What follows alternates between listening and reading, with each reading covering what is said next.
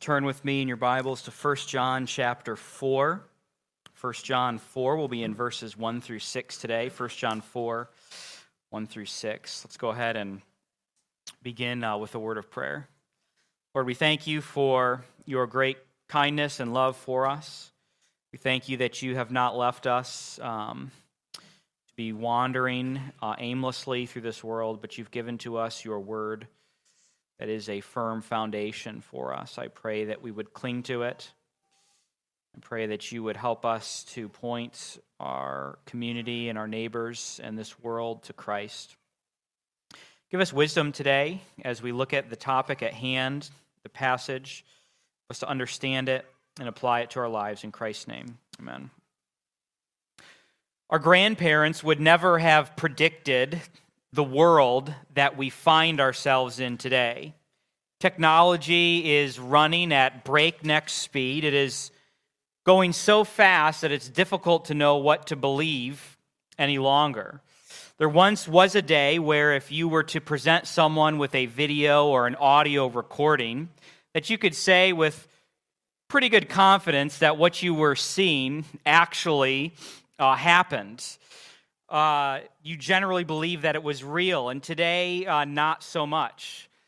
This thing called AI is getting so advanced that it's going at breakneck speed. There's a website that you can go to called thispersondoesnotexist.com, and it generates for you an image of a person that looks completely real, that is totally generated by AI. The New York Times did an article on this, and they say this: there are now businesses that sell fake people. On the website generated.photos, you can buy a unique, worry-free fake person for $2.99 or 1,000 people for $1,000. If you just need a couple of fake people for characters in a video game or to make your company website appear more diverse, you can get their photos for free on thispersondoesnotexist.com. Adjust their likeness as needed. Make them old or young or the ethnicity of your choosing. If you want your fake person animated, a company called Rosebud.ai can do that and even make them talk. One of these websites I saw, there's a little slider that you can slide back and forth between the different characteristics that you want to kind of perfect that fake person. Now, my point here today is not to talk about the ethics of AI. That's a whole other conversation for another day. Rather, my point simply is to acknowledge that we are living in a world where it has become increasingly difficult to distinguish reality from fantasy, to know what is real and what is fake. A number of months ago, there was a story of a woman, some of you may have read this story, who received a phone call from a man who was threatening that he was going to harm her daughter. And he said, "I have your daughter here with me."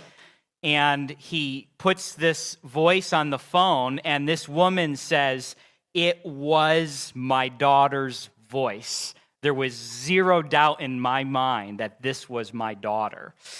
The man had actually got some clips of her daughter's voice, put it through some kind of an AI-generated thing, and now he could make her say anything in this girl's voice. And so much so that her very own mother thought that it was her daughter's voice when it was not.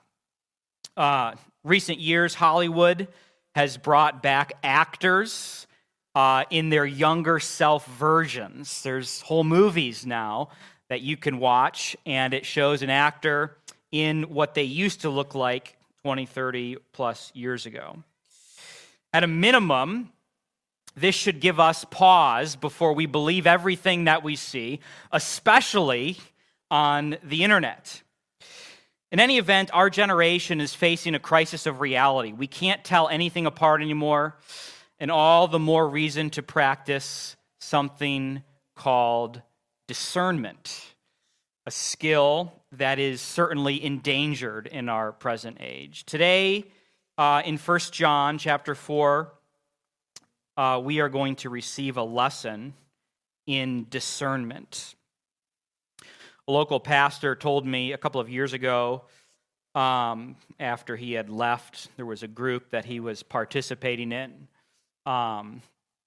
that they shouldn't have been. And after he left that group, because of some things that he saw, he said, John, he said, I just assumed they all said that they were Christian, and I assumed that they were Christian then because of that. We cannot be so naive as that. Just because someone claims to be a Christian does not mean they are. And just because someone claims to speak true words that come from God does not mean that those words actually do come from God. Let's read 1 John 4, 1 through 6. Beloved, do not believe every spirit, but test the spirits to see whether they are from God. For many false prophets have gone out into the world. By this you know the Spirit of God. Every spirit that confesses that Jesus Christ has come in the flesh is from God, and every spirit that does not confess Jesus is not from God. This is the spirit of the Antichrist, which you heard was coming, and now is in the world already. Little children, you are from God and have overcome them, for he who is in you is greater than he who is in the world. They are from the world, therefore they speak from the world, and the world listens to them. We are from God. Whoever knows God listens to us, and whoever is not from God does not listen to us. By this we know the spirit of truth and the spirit of error. We're going to look at 4 points today as our outline. We have a command in verse 1. We have a test given in verses 2 through 3, a promise in verse 4, and then the difference between those who are from God and those who are not from God in verses 5 through 6. The command in verse 1 is very straightforward. In 1 John 4:1, once again, we read, Beloved, do not believe every spirit, but test the spirits to see whether they are from God. For many false prophets have gone out into the world. The word spirit here is referring to the influence, the person influence behind a teacher. If one's teaching comes from the Lord, of course, that spirit is the Holy Spirit at work in that teacher. If one's teaching comes from Satan, then demonic spirits are at work behind a teacher. One is to recognize a very simple fact of life, and that is you cannot believe everybody. You cannot trust everybody. In the context of this verse in particular, we're told that we cannot trust everyone who claims to speak on behalf of the Lord. So-called ministers and prophets are a dime a dozen today. They range from the very believable to the outright laughable. One may recall, of course, in recent years, the very comical scene of Kenneth Copeland standing on stage and quote-unquote blowing away COVID-19. One may recall another one of his sermons where he told the men in his church who were balding to put their hand on top of their balding heads and say, "Hair, I command you to grow." Okay? We have all kinds of things where you can see people are exposed as false prophets. One might consider the numerous so-called prophets who predicted that Trump would win re-election. I heard a story of one who actually stepped down from ministry because he failed in his prediction in this way. Whatever the specific situation is, 1 John chapter 4 and verse 1 is saying, in essence, don't be so gullible. Don't just believe anything that anyone tells you. Instead, we are called, as the passage says, to test the spirits to determine whether or not they come from the Lord, whether or not they are genuine. The reason discernment is required here is because false teachers do not walk around wearing name tags identifying themselves as false teachers. They do not look like orcs or goblins. They don't lurk in alleyways in the shadows. They don't talk with raspy voices or go off on monologues about how they're planning on taking over the world. And there is no ominous soundtrack playing in the background whenever they speak. False teachers look just like you and I, and they sound just like you and I. Scripture makes this very clear in 2 Corinthians 11, verse 14, and no wonder, for even Satan disguises himself as an angel of light. Satan does not look like Satan when he presents himself to us, okay? He doesn't have the horns and his skin is all red and all of this kind of a thing, okay? He presents himself as something that we would believe.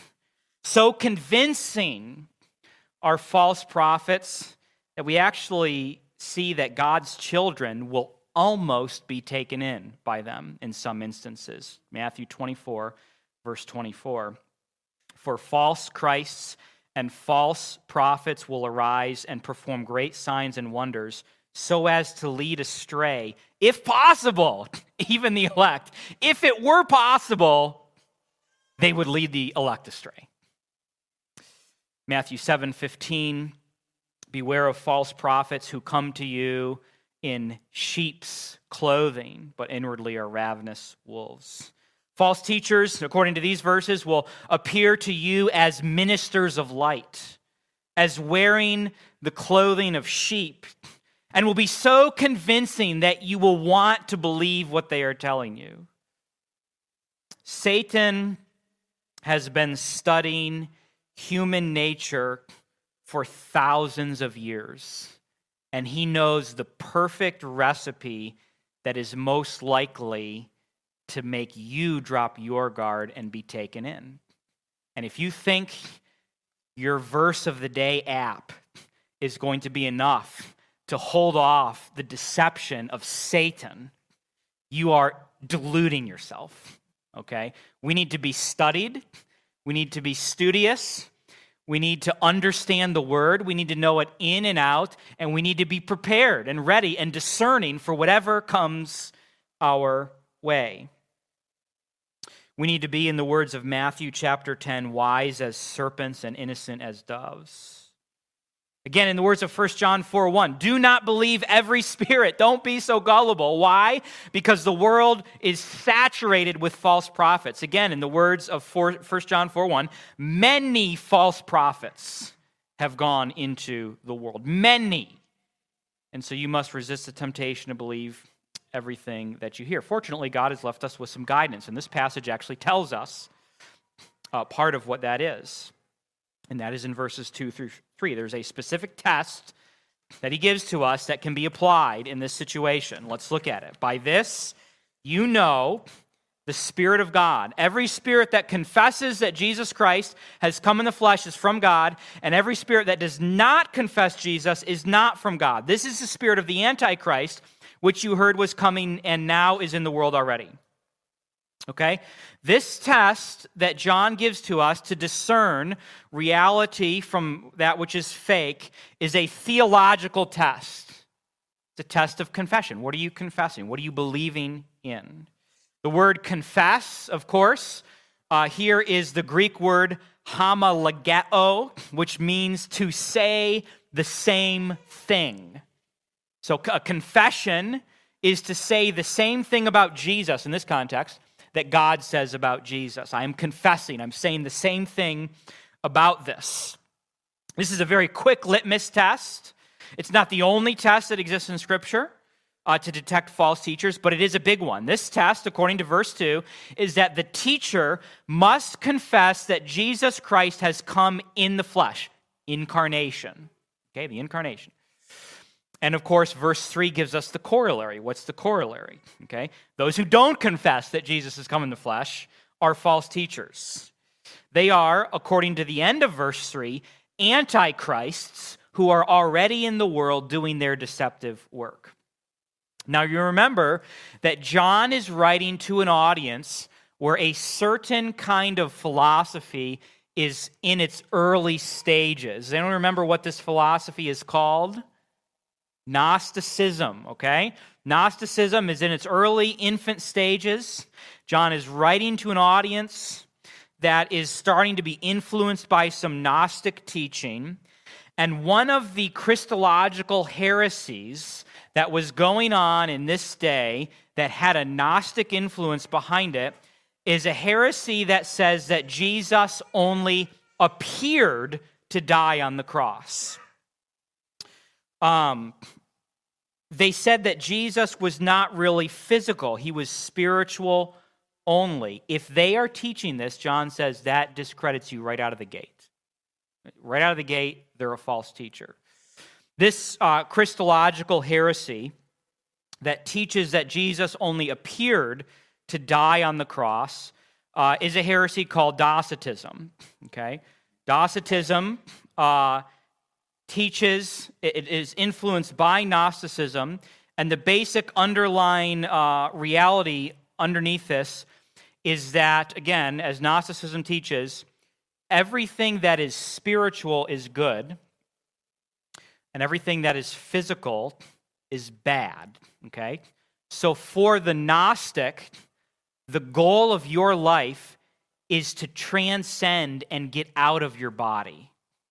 I'm a spirit trapped inside of this physical body, and it has this evil influence, and I need to get out of it and kind of just be absorbed into the ethereal kind of world out there, okay? Which means that for a Gnostic person, the incarnation makes the least theological sense that you can make out of anything. Why would this good spiritual being, God, come into a physical body? Okay, and so that's what's going on. You've got Docetism going on. By the way, I'm not aware of any formal churches that would be teaching Docetism today. It certainly is taught informally. Anytime that you maybe downplay the humanity of Christ, that has kind of that type of influence going on. Nevertheless, what this passage is teaching is that a belief in the incarnation, that Jesus became truly human, that this is one of the most foundational aspects of Christianity. Anyone who is seeking to attempt to formulate some kind of a version of mere Christianity must include this in that, a belief in the incarnation. Yet, with the reality that Docetism is not a popular heresy today, at least formally, then how can one apply this passage? He seems to be warning us against a heresy that doesn't exist anymore. Well, let me expand this passage a little bit and give us some thoughts on applying this discernment here. In Scripture, there is a rule that if someone claims to speak for God, and he gives a prophetic utterance, and that thing does not come true, then he's a false prophet. You only get one shot at this, okay? This is not a best 2 out of 3 kind of a thing, okay? This is not, your batting average kind of a thing, okay? You get one thing wrong, one prediction wrong, and you're done. That's it. Deuteronomy 18:22. When a prophet speaks in the name of the Lord, if the word does not come to pass or come true, that is a word that the Lord has not spoken. The prophet has spoken it presumptuously. You need not be afraid of him. Don't fear anything that this man has to say. If you have not watched, this is new by the way, if you've not watched the documentary Cessationist, I would highly recommend this to you. My wife and I just finished watching it this week. One of the interesting things in there is that these modern so-called prophets are claiming that even though you had to be 100% right in the Old Testament, in the New Testament now, you don't have to be 100% right.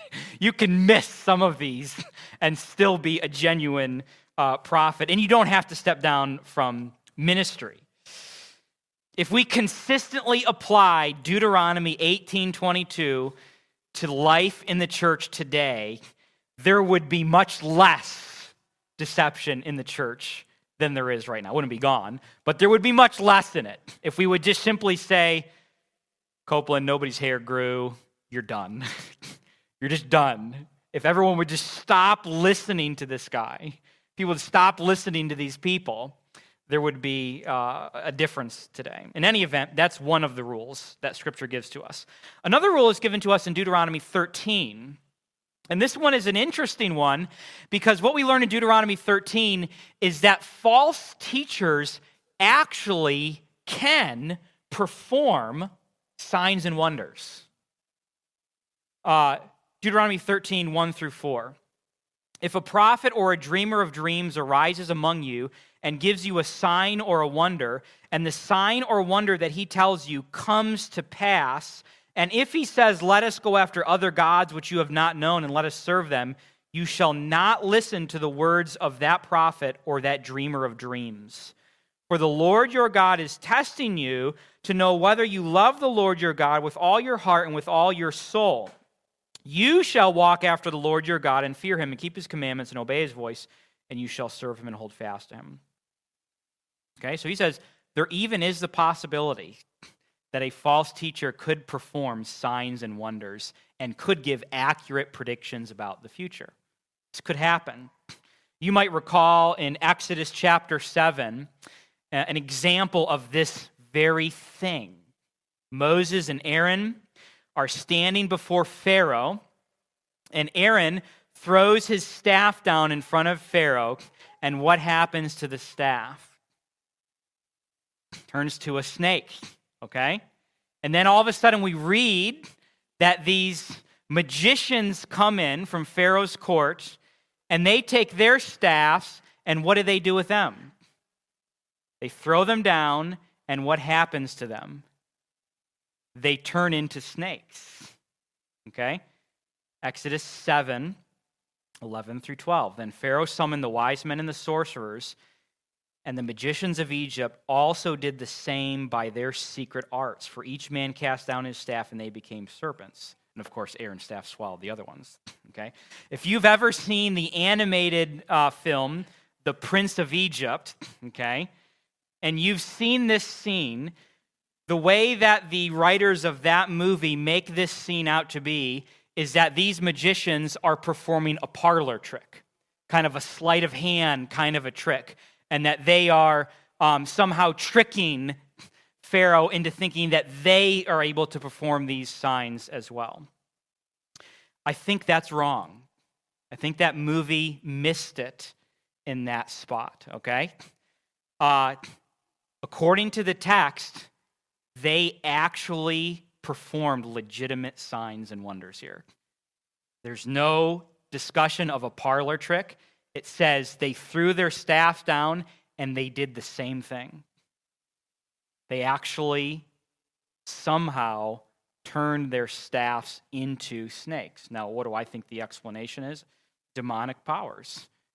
Satan is real, okay? Demons are real. There is a real realm that if we peeled the curtain back and could see that world, that it actually exists, okay? And there is, though Satan is on a leash, there are certain things that he can do in the world. Look at Job. Look at all that Satan did to cause wind to blow and knock this down and kill his children, to control the weather, to control physical aspects of Job. He had to have permission from God, but he could do those things, okay? There are real signs and wonders that false teachers can perform. So then the question is, how do we know who to believe? And in this particular case, the test is this. You measure the words of the teacher against what? Previous revelation. Okay? Anyone know where we can find some previous revelation at? Okay? It's called the Bible, right? The Word of God. And so if someone comes to you and they do something that seems very legitimate and real, and it may actually be very legitimate and real in some instances, you say, let me measure that by what this says. And if it disagrees, I'm not going to believe what you're saying. Is what they are saying consistent with what God has already revealed? Matthew 24:11, many false prophets will arise and lead many astray. The way then that we apply today's passage is to compare teachers to the revealed Word of God and see whether they're orthodox or not. They must pass a theological litmus test. Thankfully, we have a promise here. He will hold me fast, right? And this is something that we cling to. 1 John 4 and verse 4, little children, you are from God and have overcome them, for he who is in you is greater than he who's in the world. We have overcome them because he who is in you is greater than he who's in the world. Here's what the good news is and the good promises. Believers in Jesus Christ will not ultimately and finally fall prey to the false teachers. We can go through seasons of things here and there, but true believers have and do overcome the false teaching and the false teachers. Now, it is very tempting and alluring in 1 John 4:4 to preach some sort of overcomer's message where you are the hero of the story. We are the overcomers. Look at us. We are the ones who have overcome. But upon closer inspection, we see that the true hero of this story is the Lord Jesus Christ, because the second half of the verse says, he who is in you. He doesn't say, you have overcome them because of how great you are. He says, you have overcome them because of he who is in you, and he is stronger than the one who is in the world. That is saying something about the reason for our overcoming. One author says, reliance on God is the secret of all victory, whether over heresy or any other snare. This verse then helps us from making the false conclusion that we are overcomers because of ourselves. I have overcome because of how great I am in my strength. Quite the contrary, we are overcomers because Jesus Christ is working in us for his glory, and he is Lord. We are on the very edge of delusion.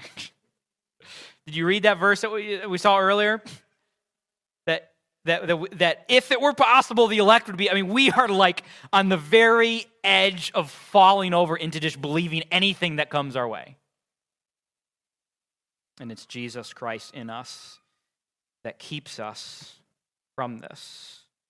We are overcomers because of Christ working in us for his glory. It is Christ who gives the victory. Now that's one mistake to watch out for. There is another mistake to watch out for that 1 John 4:4 brings to mind. This is, it is popular in some circles for this, charismatic circles, of course. But the mistake to watch out for is the whole demonic standoff thing that some Christians think that they are supposed to participate in. Well, we have overcome them, so now we are going to confront. The demonic realm is real, and the demonic realm is far more powerful than you could ever imagine. If God were to remove the leash that he has on that world, you would be subdued instantaneously. You have no power over them.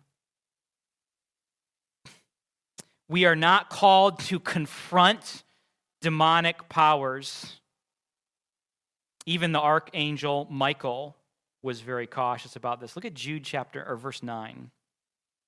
When the archangel Michael, contending with the devil, was disputing about the body of Moses, he did not presume to pronounce a blasphemous judgment, but said, "The Lord rebuke you." He was very careful about this.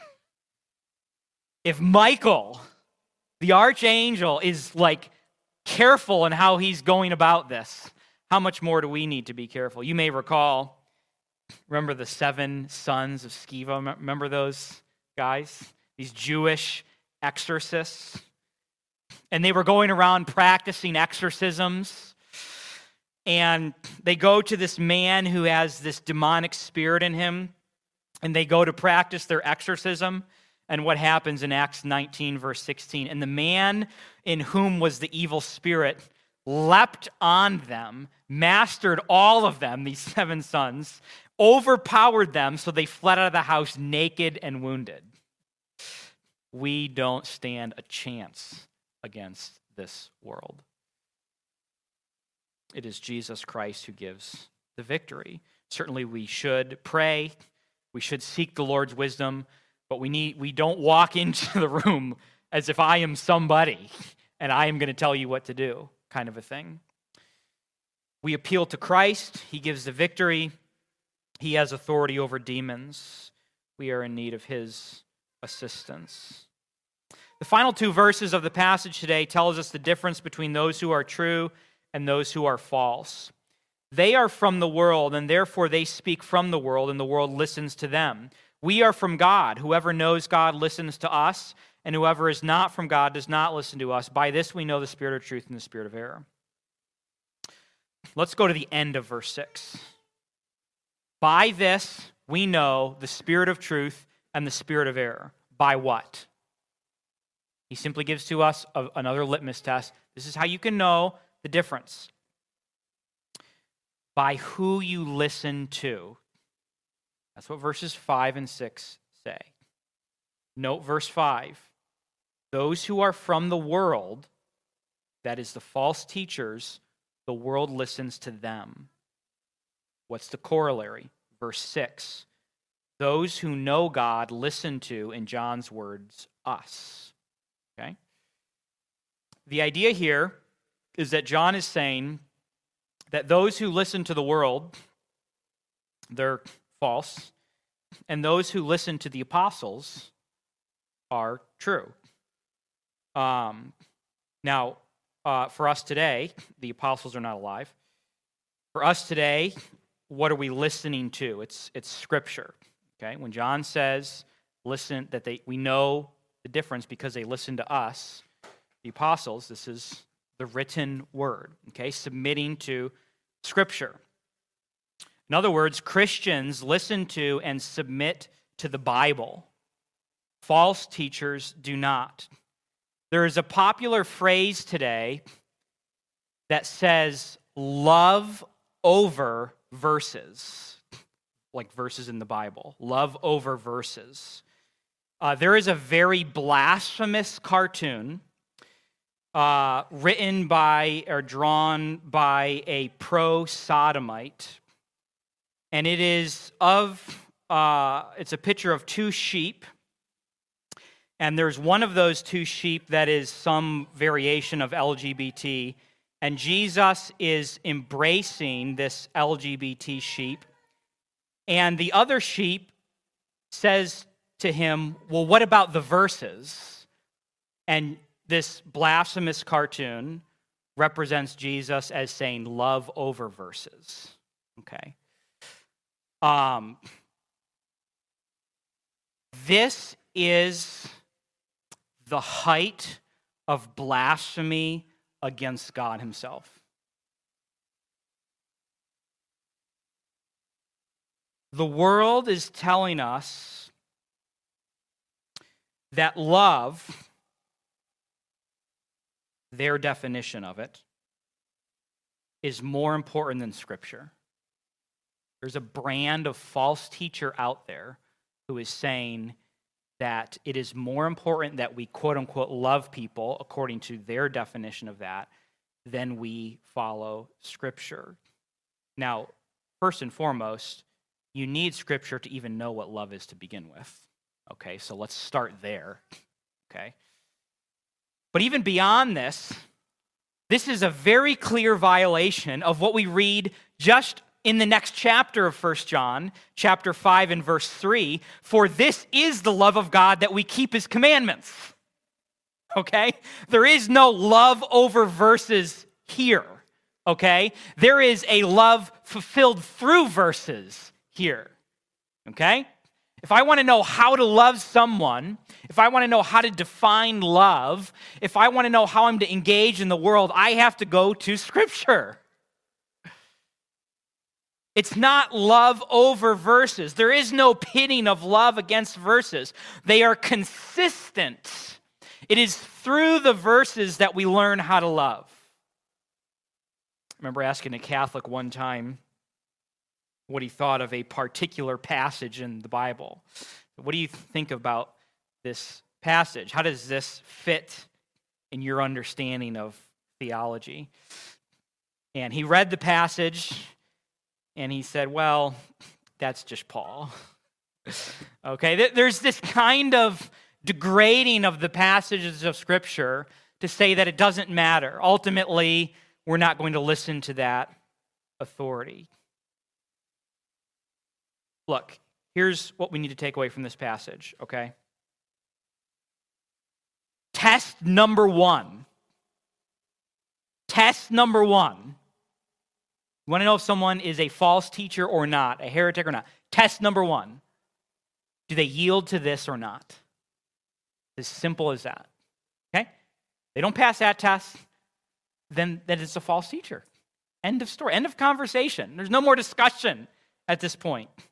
It is submitting to the authority of Scripture alone.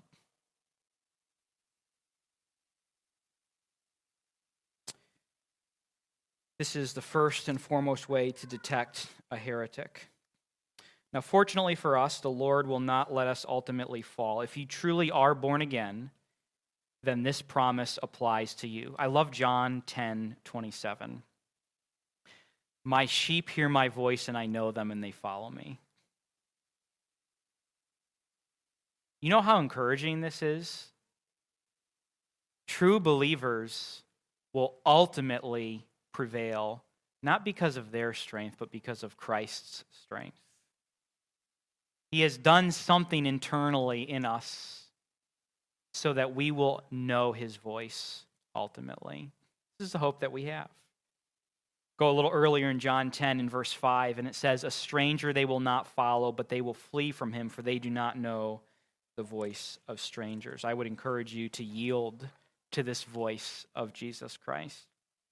In 2011, the company that I worked for in Greenville decided that they were going to take all of their employees to a motivational seminar at the Bilo Center in Greenville, which is an arena that can house 15,000 people. And they took us to this motivational seminar that was highly attended, and there were a lot of big names there, a lot of famous people, and they were all speaking on how to get motivated. It was useless, but that's beside the point. Well, the admission fee was dirt cheap, okay? And we were all kind of like talking amongst ourselves, like, you've got to pay to book this very large venue, and you have to, I assume, pay these prestigious individuals coming here. And so we were all trying to figure out how in the world are they going to afford this with how cheap these tickets are. And it soon became apparent, because about halfway through this seminar, this guy gets up and he introduces to us some kind of software that they are selling that is able to predict the stock market, okay? and he gave, and I'll say I don't know anything about the stock market, okay? So it was pretty convincing, I'll say that. I mean, it was like, okay, it looks like it works, I guess, I don't know.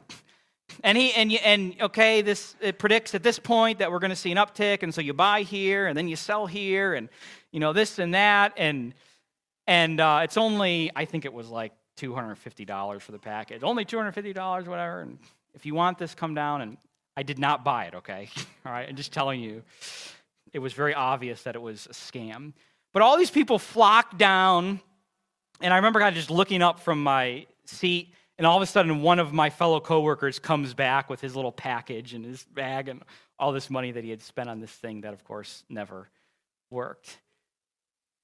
We're gullible. We will believe absolutely anything. The heart of man is exceptionally gullible. And the call from the passage today is to simply be discerning. Don't be taken in. If it sounds too good to be true, that's because it is, okay? And that's whether you're talking about trying to predict the stock market or much weightier things about what voices to listen to in culture. And so I have just 3 points of application. The first one is be discerning. Do not believe everything you hear or everyone who claims to speak for the Lord. Okay? It's okay to just say, hold on, pause, let me process this for a moment. Okay? Second application is to test the spirits by comparing their claims to Scripture. Now, one of the things here that I have put in here that I think can be helpful to us is this. Seek out wise and seasoned Christians, since in an abundance of counselors there's safety. Okay? Again, I continue to reference the fact that there's like a body here, okay? A body of Christ. This is not like an accident. This is not like we're a family here. And it's perfectly acceptable, in fact, even commanded for you to go up to, and this guy said this on the radio or that or whatever, and it sounds believable, but I'm just trying to understand what's going on here. Seek out wise and seasoned Christians and realize that it's easy for all of us to be taken in, okay? In a multitude of counselors, there's safety. And then the final one is to trust in and rely on the Lord for victory. He gives the victory. Remember, he who is in you, not you, but he who is in you is greater than he who is in the world. So give Jesus the credit and glory for overcoming opponents. We need him. We need him for discernment. We need him for victory. We need him for salvation. In short, we need Jesus Christ for all things. And so we must depend on him and him alone. Thank you, God, for your grace to us. We thank you for this passage in particular today. I pray that you'd help us as a church to be wise and discerning Christians, that we would not be gullible and simply believe everything that we hear, but that we would test those things which we hear to your revealed word, the closed canon of Scripture, that we would test it by that, and that we would ultimately prevail because of you. We pray in Jesus Christ, in Jesus' name, amen.